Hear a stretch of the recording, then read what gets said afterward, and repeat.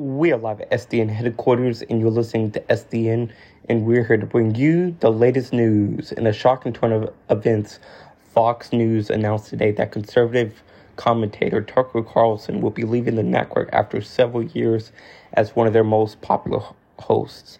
According to a statement from Fox News CEO of Fox News, Carlson has decided to pursue other opportunities and will be leaving the network at the end of the week.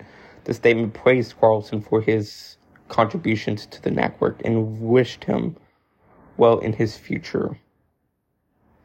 Carlson's departure comes as a surprise to many, as he's been a commentator at Fox News for several years and has been one of the most high-profile network hosts and very controversial to some.